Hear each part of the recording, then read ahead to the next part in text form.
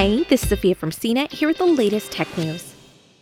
As Americans hit the road following lockdowns and many pandemic restrictions, gas prices are up.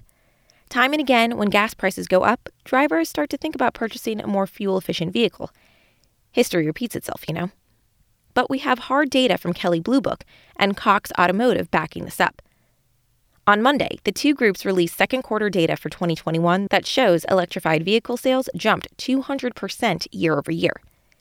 A reminder that electrified vehicles include hybrids, plug-in hybrids, and full battery electric vehicles, also known as EVs. Still, with some form of electrification on board, a vehicle becomes inherently more efficient. It's also a good reminder to say new car sales are red hot right now amid pent-up demand, so that could have something to do with more electrified vehicles sold. If a standard vehicle, such as a Toyota RAV4, isn't available right away, but a RAV4 hybrid is, that could have something to do with it. Still, the data shows a car-buying public embracing electrification. EV sales in the U.S. blew past 100,000 vehicles for the first time in Q2, and hybrid sales climbed above 250,000.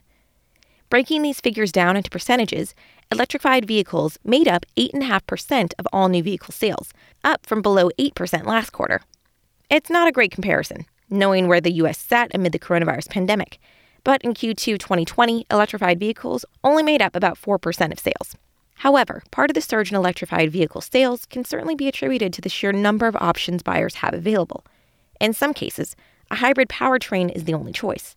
The 2021 Sienna comes standard with hybrid power.